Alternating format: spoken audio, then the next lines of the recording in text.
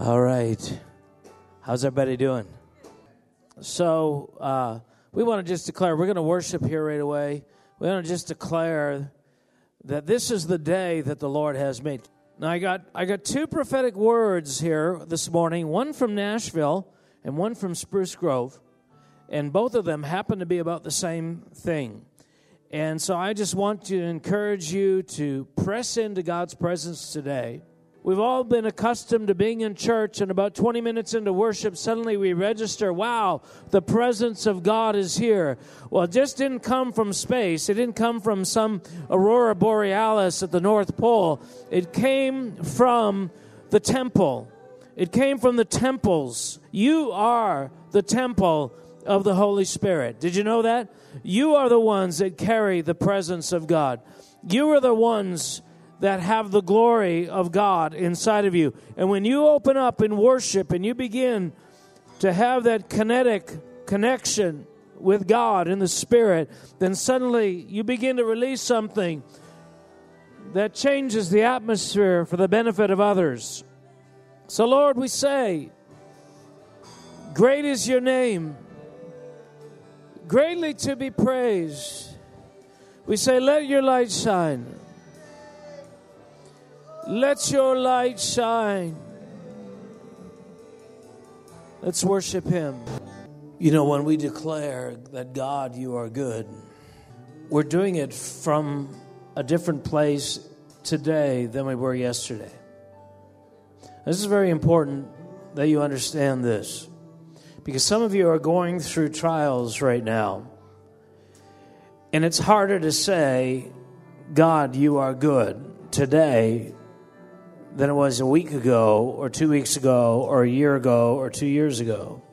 Some of you might be on a high. Some of you might be, just hitting a series of personal bests in your life where the words come easily and powerfully and full of exuberance. But some of you may be in the depths of trial. The book of Hebrews is about a people who are being tried. They were being tested. And the exhortation was, listen, God is the same yesterday, today, and forever. Jesus the same yesterday, today, and forever. And he said, listen, it's not the time to faint. It's not the time to pull back from your confession. This is the theme of Hebrews. And they weren't just, having the flu symptoms they couldn't shake. They weren't just getting, a demotion at work where their paychecks were cut in half. They were losing their houses. They were losing their lives. They were being persecuted. They were being run out of their cities. They were losing everything. Everything. Everything. Everything. And the apostles writing and saying, stand fast. Stand fast. Realize that you are being given a kingdom which is unshakable. And you're going through a time now where it seems like everything is being shaken. But he says, listen, the only thing that's being shaken is what can be shaken. God is actually using this test to establish you in something firm, something stronger than you can imagine, something that cannot be shaken. So hold fast to your confession. Hold fast to your confidence. Don't be like your forefathers who, when they were tested, they cut and ran. I think about a lot of you here that, years ago, I remember when you were on that high, that you were just so overflowing with praises. It was so easy to come in here and say, God, you're so good. And yet now it's like, I'm not sure I can squeak out the words. Well, this is a time to squeak them out. This is a time to shout them on high. This is a time to say them even when you don't feel like it. The time to declare that you believe in a God that heals is not when you're well, but when you're sick. You don't need it when you're well, but you need it when you're sick. That's the time you find out whether you actually believe that. When you're in the valley of the shadow of death, there's something to be found in this place. So I want to say, declare it today. Lord, you are good. Let's say it together. Lord, you are good. God, we want to say that you are good. You are a good, good God. You are a good, good Father. You are a good God. You are good. So, Lord, even though our faith is being tested, let it come forth as gold because you are good. So we want to declare today, God, that we are in your hands. And no matter what's happening around us, Lord, you said all things work together for good. That doesn't mean everything is good. That means all things work together for good. Because what you are preparing us for is an unshakable kingdom. An unshakable, immovable kingdom in our hearts. Lord, we long to be connected to that which cannot be shaken. Amen. Amen. Amen. And as it swelled, and it all very natural. Father, I want to thank you for what you're doing in our lives, God, and we just pray that you would give us insight, Lord, into your kingdom. Holy Spirit, we say, take the veil off of our eyes, cause us to see what you see, understand what you understand, Lord, and believe what you believe. Lord, we pray in Jesus' name. Amen. Well, I had a couple of things I was planning on talking about this morning. Well, actually, I had two things I was thinking, okay, either one of these two, and we'll see what happens during the worship. But I was awakened at 3 a.m. The good thing is I got another message. I began to see two pictures, and the Lord began to speak to me. Often when the Lord speaks to me, it's out of pictures. And so I have these pictures I'm going to share with you. One revolves around a balloon. The other is, we're going to show you in a second some photos, not yet. But I want to read a couple of scriptures. One of my delights in walking with a group of people is how God confirms things. And so this morning in the prayer room, this happens with somewhat, some kind of regularity, not necessarily great regularity, but pretty decent regularity, where somebody will suddenly start praying the main scripture that I have. And this morning, the same thing that happened. And the scripture is Isaiah 9, verse 2. And so I'm going to actually read verse 1 and verse 2. And this is what it says. It says, "Nevertheless, the gloom will not be upon her who is distressed, as when at first he lightly esteemed the land of Zebulun and the land of Naphtali, and afterward more heavily oppressed by her by the way of the sea beyond the Jordan in Galilee of the Gentiles." Actually, I didn't even need to read verse 1. Verse 2 is the main one. "The people who walked in darkness have seen a great light. Those who dwelt in the land of the shadow of death, upon them a light has shined." This is the scripture that I began to feel, and the New Testament version of this, somewhat, is Matthew 5:16. This is what it says. It says, "Let your light so shine before men that they may see your good works and glorify your Father in heaven." Now, these two scriptures touch on what is the Great Commission, our great mandate. It hinges into a promise that God has given us that the whole earth is going to encounter God's light. And the last stage of this, of course, is when Jesus returns, right?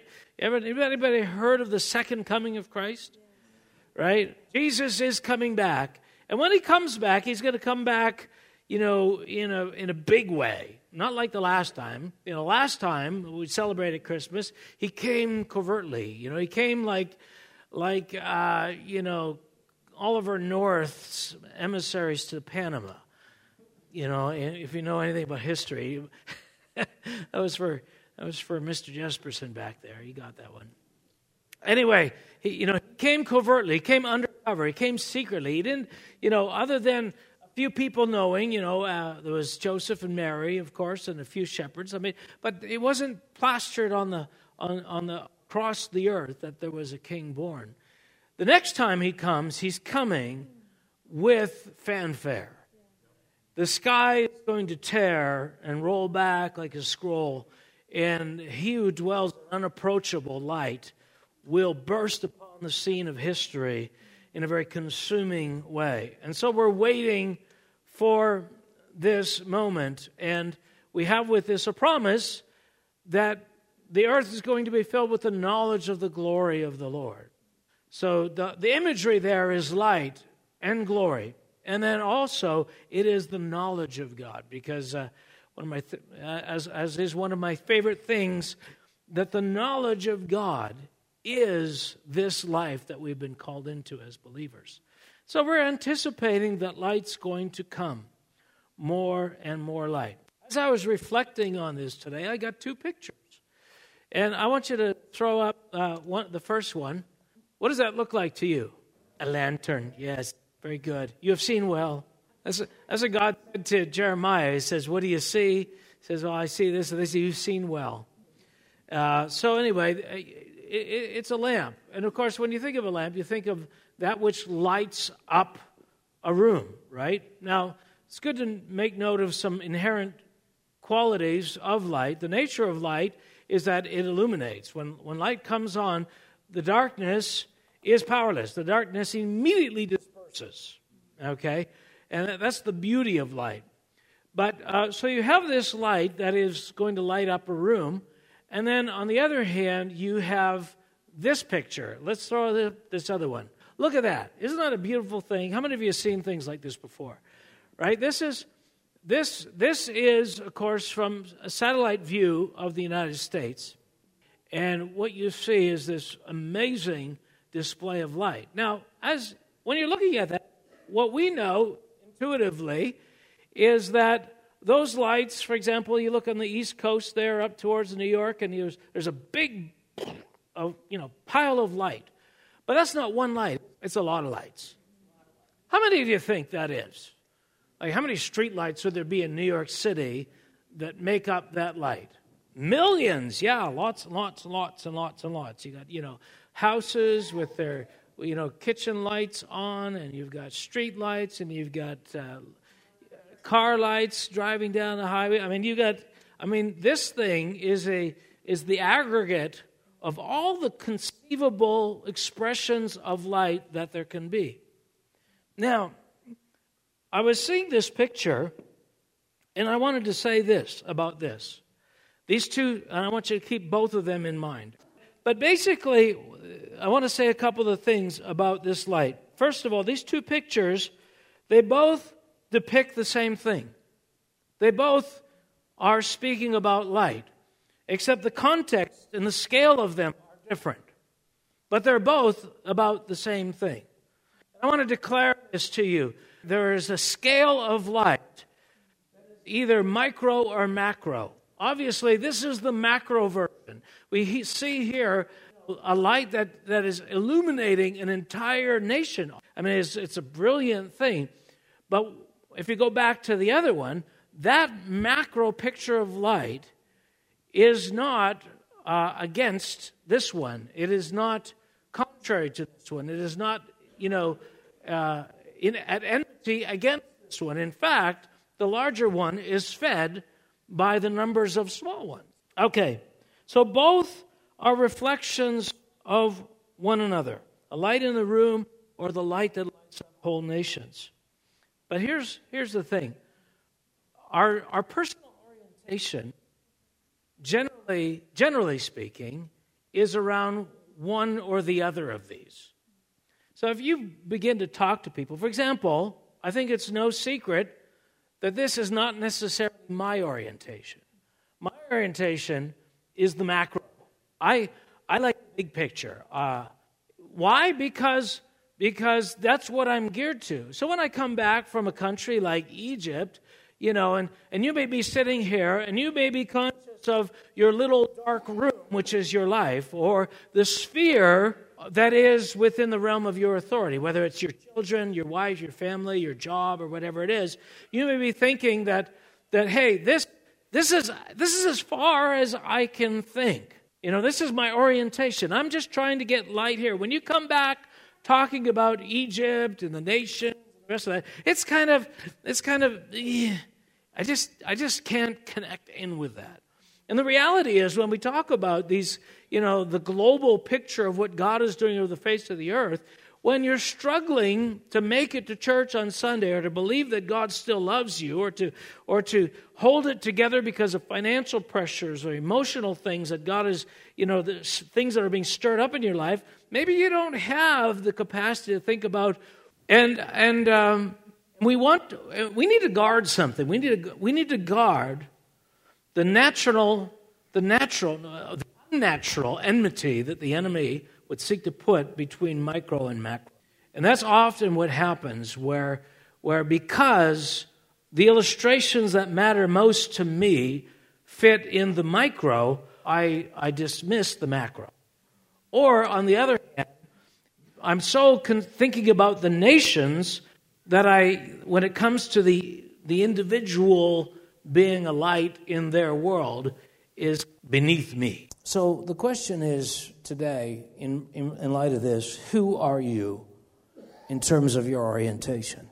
Do you think, when you think about the need for light, do you think about the need to be a light for your children predominantly? Do you think about being a light at work? Do you think about being a light in your community, Spruce Grove? Or does your heart go to the interceding for the nations and what's happening and what's unfolding on the larger sphere of the global context? Whatever that orientation is, it's all God. It's all God. It's all God. And I feel like prophetically in the Spirit, we want to make a declaration today that will close a door to a divide that the enemy tries to bring between the micro and the macro, and to say that they are one. Can you say with me today, they are one? Let's say it again. They are one. They are one.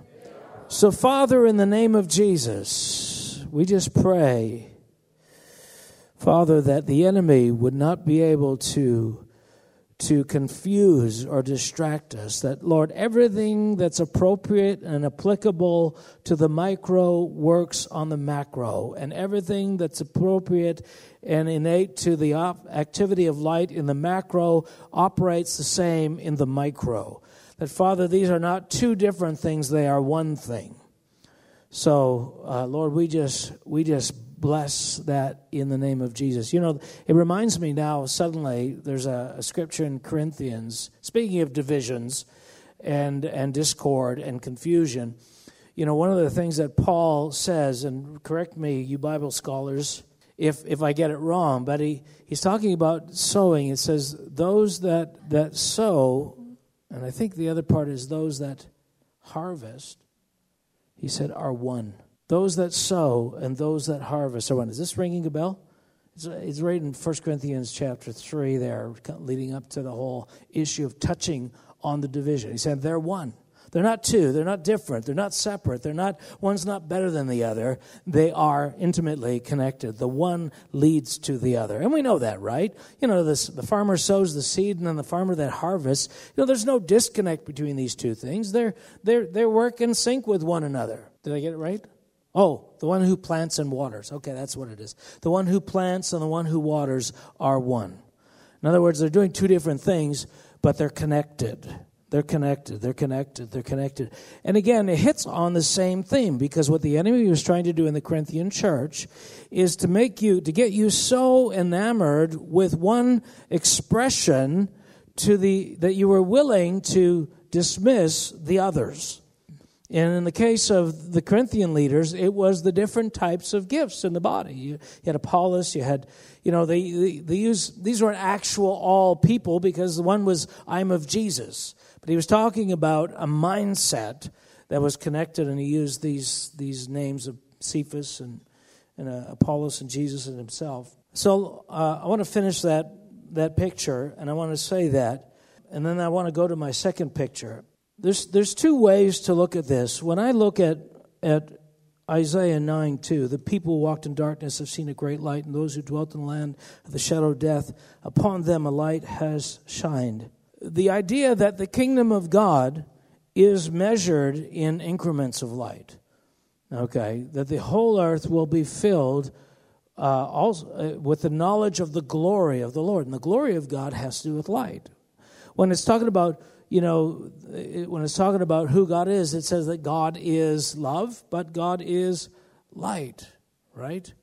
God dwells in unapproachable light. And so one of the commodities with which we can express the increase of the kingdom of God is light. There's going to be increasing truth, increasing clarity, increase and increase and increase. The other one is knowledge, the knowledge of God. And of course, these two are related, but they're just two different pictures of the same thing. Now, I was watching a video this morning, and in the video was a fellow named Nigel Farage. Is that how you say his name?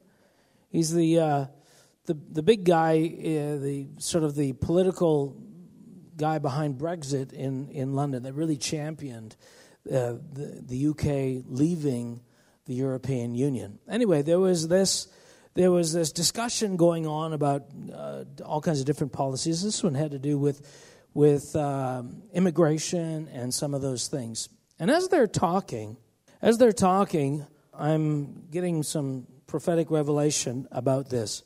But they're talking about the changes that are happening in the UK because of the influx of people. And as I begin to say that, I get this picture, and there's pictures of a balloon, and I'll blow up the balloon in a second. But the picture is this, that the British people are struggling with the fact that there's such an inundation of foreigners in them that their world is changing at such a pace. Now, never mind the financial strain on the nation for having to have so many uneducated individuals coming in who can't speak the language, but the very fabric of their society is being changed. It's being effective in a way that people are not adjusting to. Now, whether you think that's good or bad is beside the point. The point of it is this, is that suddenly that which has been sustained and kept, in a certain way for generations is rapidly being overrun by other things. Now, I always think of these things sociologically because, as I'm sure you do, but I was thinking about Israel, and I was thinking about the times when they were being overrun versus the times when they were expanding. So there's two different seasons in Israel. The time when under Solomon or under David, where their ability to push away the influences of the nations was great.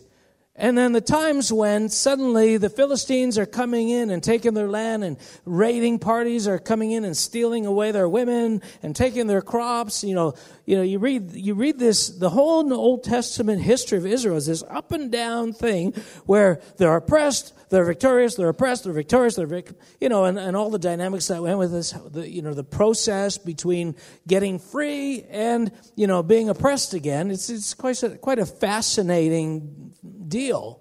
But basically, it comes down to one thing. When they walked with God, they had influence. When they stopped walking with God, the world around them began to cascade in upon them. Now, this is where I connect this to the other illustration. Isn't that fun? Here it comes. The light thing, right? Darkness has no inherent power. All right? Darkness has no ability to stop the power of light. As soon as you flick on a switch and that light comes on, darkness is gone. The presence of one means the absence of the other. It's automatically. It's just natural. And so even though there's a conflict, light and darkness, and it's a great metaphor, really the darkness is just victimized by the degree of light that is there. And by the same token, what we see in Israel is that when when they are walking with God, there is a manifestation of elements within the nation that cause them to be influential. Now, that can be applied one of two ways. All right? Let's talk about the micro. How's your influence? Are you growing in influence in the world that you're in? You know, if you have a little room, or you're touching a part of Touching Nations, it's the same thing. The question is there enough light to illuminate the world that you're in, or are you struggling to keep the darkness at bay? Is the darkness encroaching upon elements of your life, or is there so much light that darkness doesn't have a chance? Now, I always go to the nation part of this, because when I think of the gospel, when I think of the kingdom of God, I think of how much of Western, not all of Western civilization, but how much of Western civilization has been empowered by the truth that's in the gospel. I mean, our legal system, our social system, our economic system, all of these things, decreasingly, yes, but it used to be that these things were all empowered by the truth of the gospel. The foundations of these things were Judeo-Christian faith and foundations. But now we're coming to a time where, like in Israel, when suddenly the Philistines were rising up, and suddenly the Philistines were making inroads. So, you know, sometimes we get into this world of politics, and we can't be, as Christians, divorced from what's happening in terms of immigration policy and all these kinds of things. But you have to ask the hard questions, and the hard questions begin with, how come? Why is it that Western civilization used to be going this way, and now it's going this way? You hear what I'm saying? It used to be that there was so much of whatever that made this culture influential, it was taking over, and now what's happening is we're being influenced by other cultures, other religions, other thought processes. It's like, what's going on? I'll tell you what's going on. Darkness has no power, but when light recedes, darkness enters. So what you have, and what I was seeing this morning, is another discussion. It's not necessarily wrong, of how do we have appropriate immigration, all of this. And let me go to my illustration now. Okay, here's an interesting thing. The principle on which this, and I'm not a scientist, so if I get some of the language wrong, you know, you physicists and all that, you can come and correct me. But basically what you have here is you have a high pressure system inside of here. There's air that's pushing out that's causing this to inflate. It's kind of like meteorologically, when you have a low pressure system and a high pressure system. High pressure systems are great in the winter. They're cold, but what they do is they keep all of the clouds away. So you have this spot of, it's clear for a long time, because there's an air pressure system, but what that doesn't have, it doesn't have a border like this has, right? This has a, this kind of thing. What makes one atmosphere distinct from another is not the border per se, but the pressure. And that's the illustration that I began to see this morning, is that God is saying this, and let me try and summarize. He's saying, listen, the reason why this culture is being influenced by other cultures is because the pressure that used to be inside this culture has dissipated. And all of a sudden, things are pressing down. So when that pressure system goes, that's a cultural vacuum. You have a floppy, and you can do all you want to try to reinforce the border of this, but it's a losing cause. Like, that's not the real answer. Do you understand? That's not the real answer. Should we have, from a pragmatic standpoint, borders and controls? Absolutely. But in terms of preserving our culture or the Christian faith, that's not the issue. And you think, well, does God cease to be who he was 100 years ago? Like what's with the big change? Us, our faith. And by us, I mean the concentration, the density of faith within the nation. Not necessarily how much faith this individual has versus an individual 100 years ago, but how much of the aggregate, let's put the picture up there of the United States, how much of the aggregate faith is not what it used to be. So, if this represented faith, then the faith in New York, all the light that's there and the clarity that's there is the product of, numbers of people with intense light in their lives, which causes a macro effect. It causes culture to be changed. It causes society to move around the higher pressure system. And so what God is trying to say to us is that we don't have to worry about cultures or languages or other religions coming in. And the question is, why is there not enough light to repel that? Why isn't the revelation that we stand for? Because God hasn't changed, right? He's the same yesterday, today, and forever. So you think, well, okay, I can't be held responsible for what's happening in the nation of Canada. No, but you are part of the picture. Well, you think, well, yeah, but if I now am one believer where there used to be 500 believers, how can I compensate for 500 people who used to believe? It's called wattage. God has said, listen, it's not a question of it'd be great if there were 500 additional for each one of us in this community that we're saved. That would be even more than there is in the community. That would be wonderful.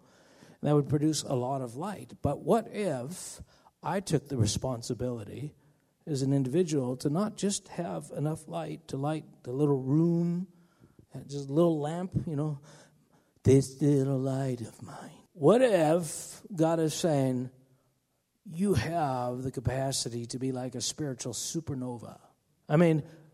What if God is saying, what if that is the real issue? And God is saying, listen, I have made the kingdom of God and my workmanship inside of you such that far more light can be coming out that could repel all kinds of darkness, unimaginable darkness. So the question is not how much darkness is out there, and this is part of the shift we want to be, is how much light is in here.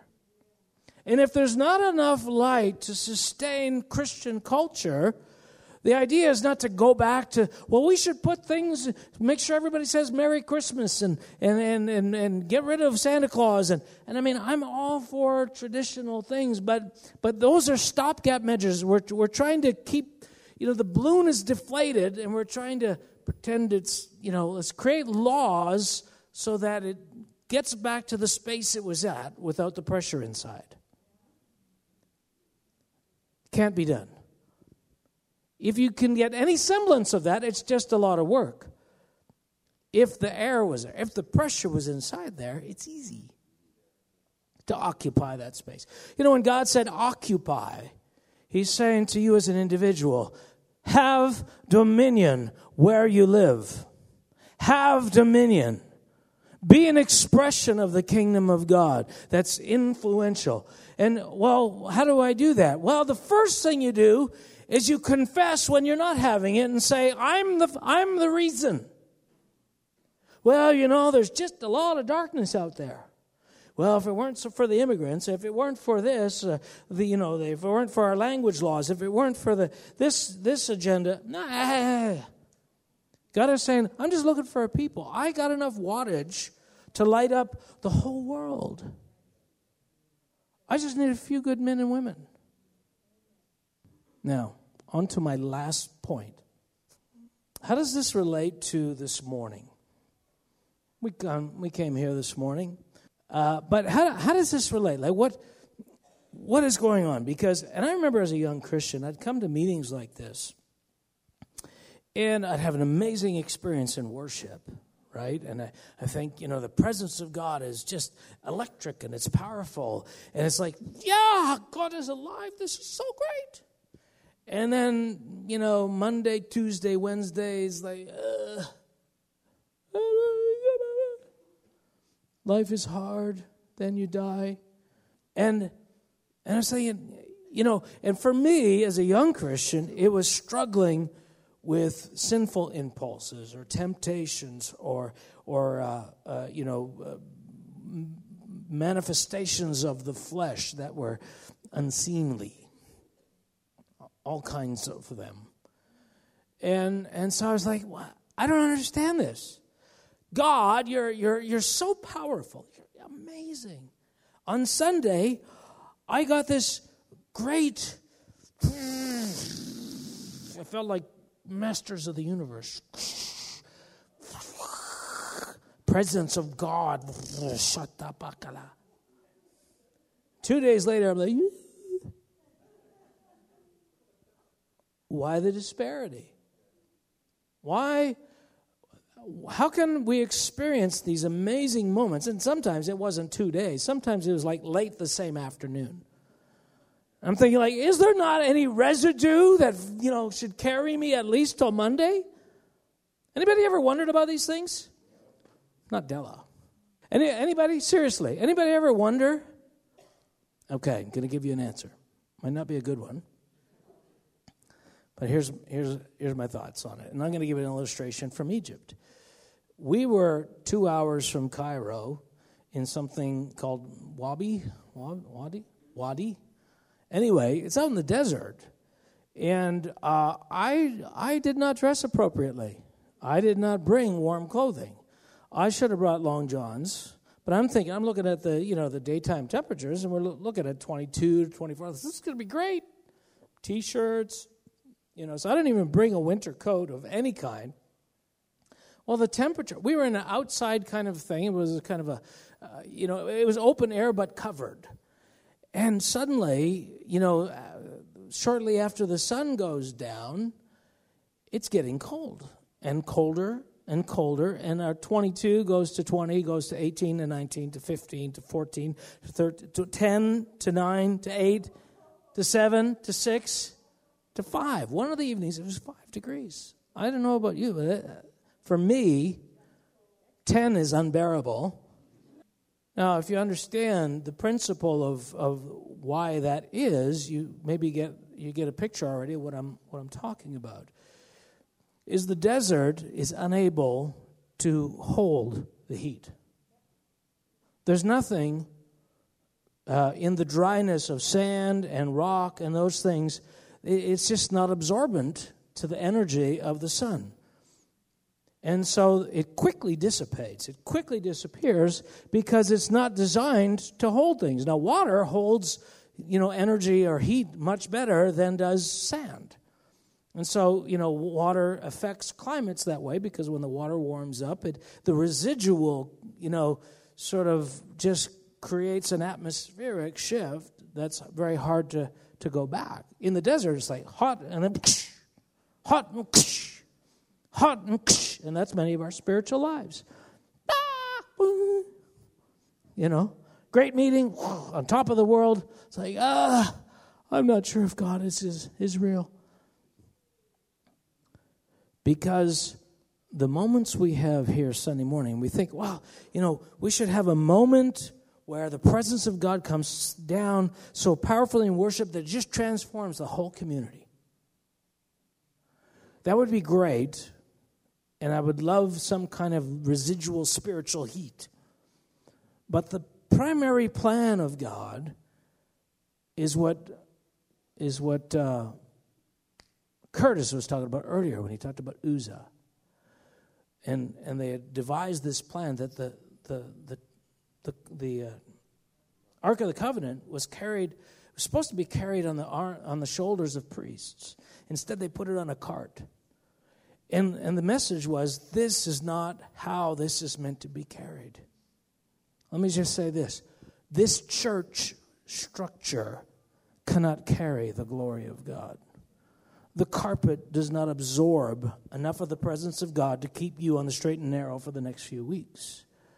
Whatever experience you have that affects your emotions, affects the mindset, you get an insight, all the rest of that is not the cornerstone of your spiritual experience. Your spirit is. Your spirit is. When you became born again, your spirit came alive. And when you are walking You are one spirit. I'm going to keep this simple because I could go into some of the dynamics of being spirit-led and born again and all the rest of that. But let me just say this. Your spirit is the part of you that catches and holds on to the moments that we have. The moments that we have, it's like starting a fire and burning some wood, but as soon as the fire's out, you start getting cold again. Why? Because there's nothing here to hold. It's a moment in time, and now it's gone. Why? Because where it's meant to be stored up, where it's meant to be reserved or held or gathered is in your spirit. So the disciples are a great example of this. The disciples are walking down the road and they're very discouraged, right? Because Jesus, what happened to him? He got killed. He died. They're very discouraged. And so all the heat is gone. And they're walking along, and all of a sudden Jesus is there with them, and he starts prophesying to them and saying, does not the scripture say, etc., etc., etc. And when they get to the house and he disappears and they realize it was Jesus, what do they say? They said, did not our hearts burn inside of us? Did not our heart? You see, even Jesus walking with them was feeding something into the receptor, the only receptor that actually contains that experience. I mean, you might be able to remember the experience because it impacted you emotionally. You might be able to remember the experience of a worship service or a message or something because it stimulated you intellectually, or the ideas of that will, carry on. But ultimately, the energy of every experience you have in God in worship needs to be consolidated in your spirit and lived out from there. So we are in this process, and let me try and summarize this. We are in this process where we are absorbing light. We are absorbing the knowledge of God. God is trying to create this high-pressure system in us. And, of course, we have these experiences that tell us we are really far down the road. But God has created this other checks and balance program where he tells you how much you've retained by whether the darkness is caving in or not. And that's the litmus test for, are you retaining this appropriately? It's not a condemnation. Oh, look at you again. It's just Monday. The darkness is already like 90%. It's a truth thermometer to say, how much of this am I holding on to? How much of this do I embody? How much of this am I able to create that pressure system for my world? And if it keeps dissipating and you end up a little shrivelly balloon, it's not to say, you little shrivelly balloon. It's to say something can change, needs to change. And seeing that you're all deflated is the evidence to say, God, change me. Not to say you're bad, but God, how do I do this thing? How do I become that supernova? What is the process that I can spiritually light up a room or a city or be part of lighting up a portion of a nation? We get so inundated in the culture of Christianity, it gives us ideas about what we are and what we're not that are incorrect. And so God has this great way of letting us know, actually, you're not carrying quite as much light as you think. And that shouldn't be demoralizing. That should be encouraging, that God would say, hey, I'm not going to let you languish there. Now, for me and for my world, it's been great. And I think in the last 5 years, I've come into more comfort with seeing what I'm not than I've ever had in my whole life. Like everybody else, I didn't like seeing how I was lacking. I don't know, maybe some of you love it. Yeah, you did really poorly today. Well done. Thank you. Right? We all love to do good. But when God starts to get self out of the way, then you start to be able to be a little more objective about it. And why is this important? Because God's saying, listen, I want you to light up a whole region. And that's not going to happen by some, magic. I mean, God could do that, but it'll dissipate very quickly. And that's what revivals have been. God, here's a lot of heat, it's gone. That's what revivals have been. It's like flash in the pan. Why? Because the receptacles meant to carry them, sustain them, are not absorbing them. Like the desert night, they quickly become cold. So, Father, I just want to pray, say, God, we are done with the flash in the pan. We are done with the being hot and then becoming cold. We are asking you, God, how is there sustained spiritual intensity in our life?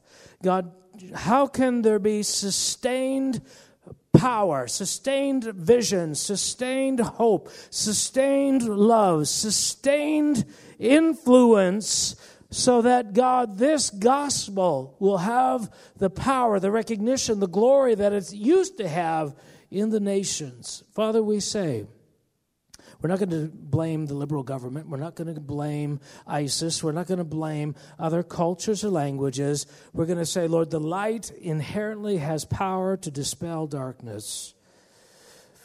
So, Lord, we ask in the name of Jesus, teach us, train us to be light carriers. A city set on a hill. We pray in Jesus' name. Just feeling such a conviction right now. What was the church in Revelation that had forgotten their first love? Who was that? Anybody remember? Who? Yeah. So God's just been really speaking to me about that church lately, and this theme, and how we've forgotten our first love. I guess I just need to say that out loud. And just feeling really deeply convicted about that. Where I feel like we need to turn our hearts back to the Father, back to our first love. Remember when we first met Him and what He was like in our eyes and in our hearts when we first encountered Him. Sorry, I'm shaking. And I'm just thinking about that song. I will set you as a seal upon my heart, as a seal upon my heart. For there is love that is as strong as death, jealousy demanding as the grave. And I'm just feeling His jealousy right now over us. And this deep conviction that we have moved away from our first love, that we have denied Him the place of honor in our hearts. And I do not want to be the church, the body, that He speaks of in Revelation, where we've forgotten our first love, that our passion for Him has died, where, just like Mark says, we blame the culture. We say things like, it's so difficult to be a Christian in this culture. There's so much pushback. Those are the excuses sometimes I use. It's just, it's so hard. And God's going, but my love, it's stronger than death. And I'm just broken over this today. I hope that's okay. That I'm broken over the fact that our light has grown dim because we have forgotten our first love. His love has never changed. His love is not diminished. His love has not failed us. His love has not abandoned this culture. His love has never changed. It is us. We have forgotten our first love.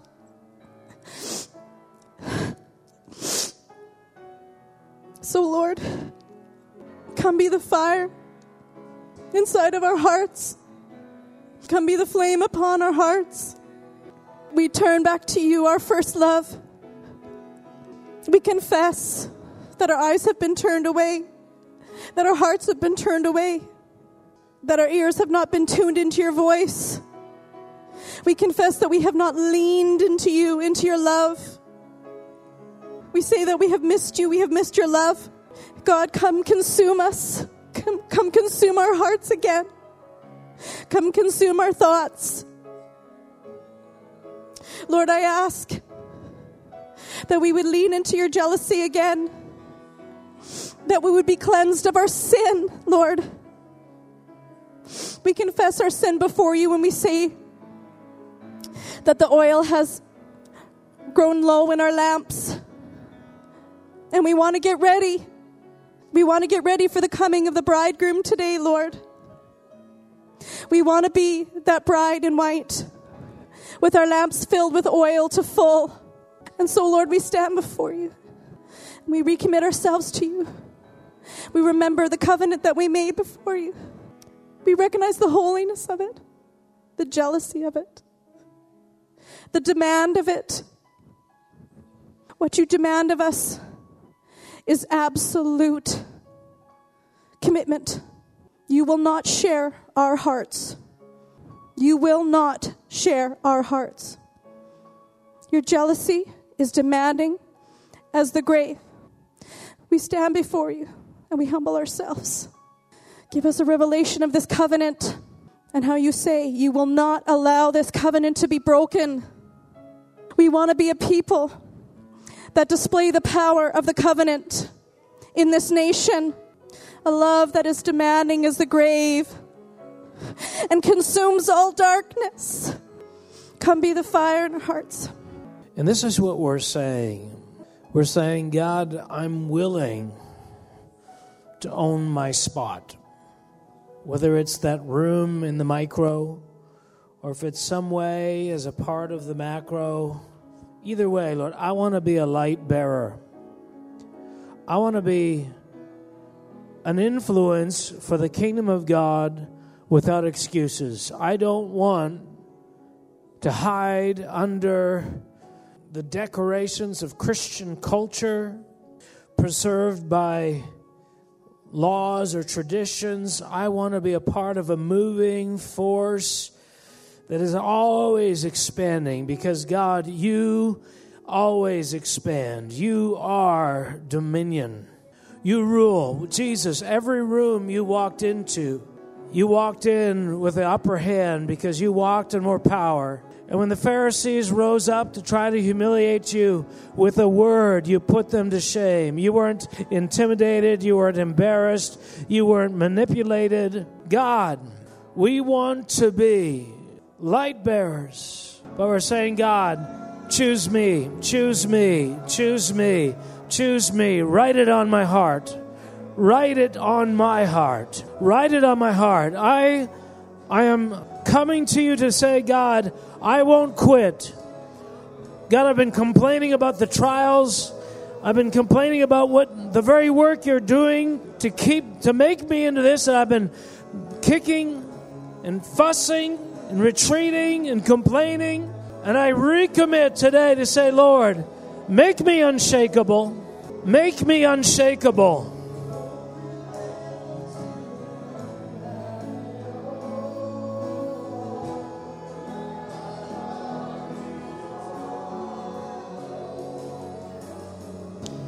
At the beginning of the morning, through Curtis, we illustrated how my friend David has upped the vulnerability, the transparency of his life to the point where, even though nobody noticed that irritation, He's saying, I don't want any of my fingerprint on anything. I don't want to leave any room. Lord, I want you to have it all. And anything in my life, anything that comes out of my mouth, anything that comes into my mind that doesn't resemble you, I'm going to call it out. Holy Spirit, we give you permission to call us out. We enlist for that new level of transparency, that new level of accountability, that even if nobody knows, Lord, we know. We know what that feels like when the flesh bites, and we're not going to tolerate it. We're not going to leave room for it. Not for jealousy, not for comparison, not for judging, not for anger, not for resentment, none of it. And it just means owning it. It doesn't mean feeling bad about it, beating yourself. It just means, God, don't relent until it's all gone. I want my response to always be gentle. I want my response to always be love. I want my response to always be patience, forbearance, long-suffering. Against these things there is no law. That's what we're signing up for, because that's what he's looking for. That's it. So I'm putting my hand up to say, Lord, I volunteer for this end-time army. I want to be volunteer for the day of your power. The day of your power is approaching, and you will have volunteers. Lord, we choose to be them. Recommit to God, whatever you need to do personally, but God's on the move in us. So bless one another as you go. Have a great weekend.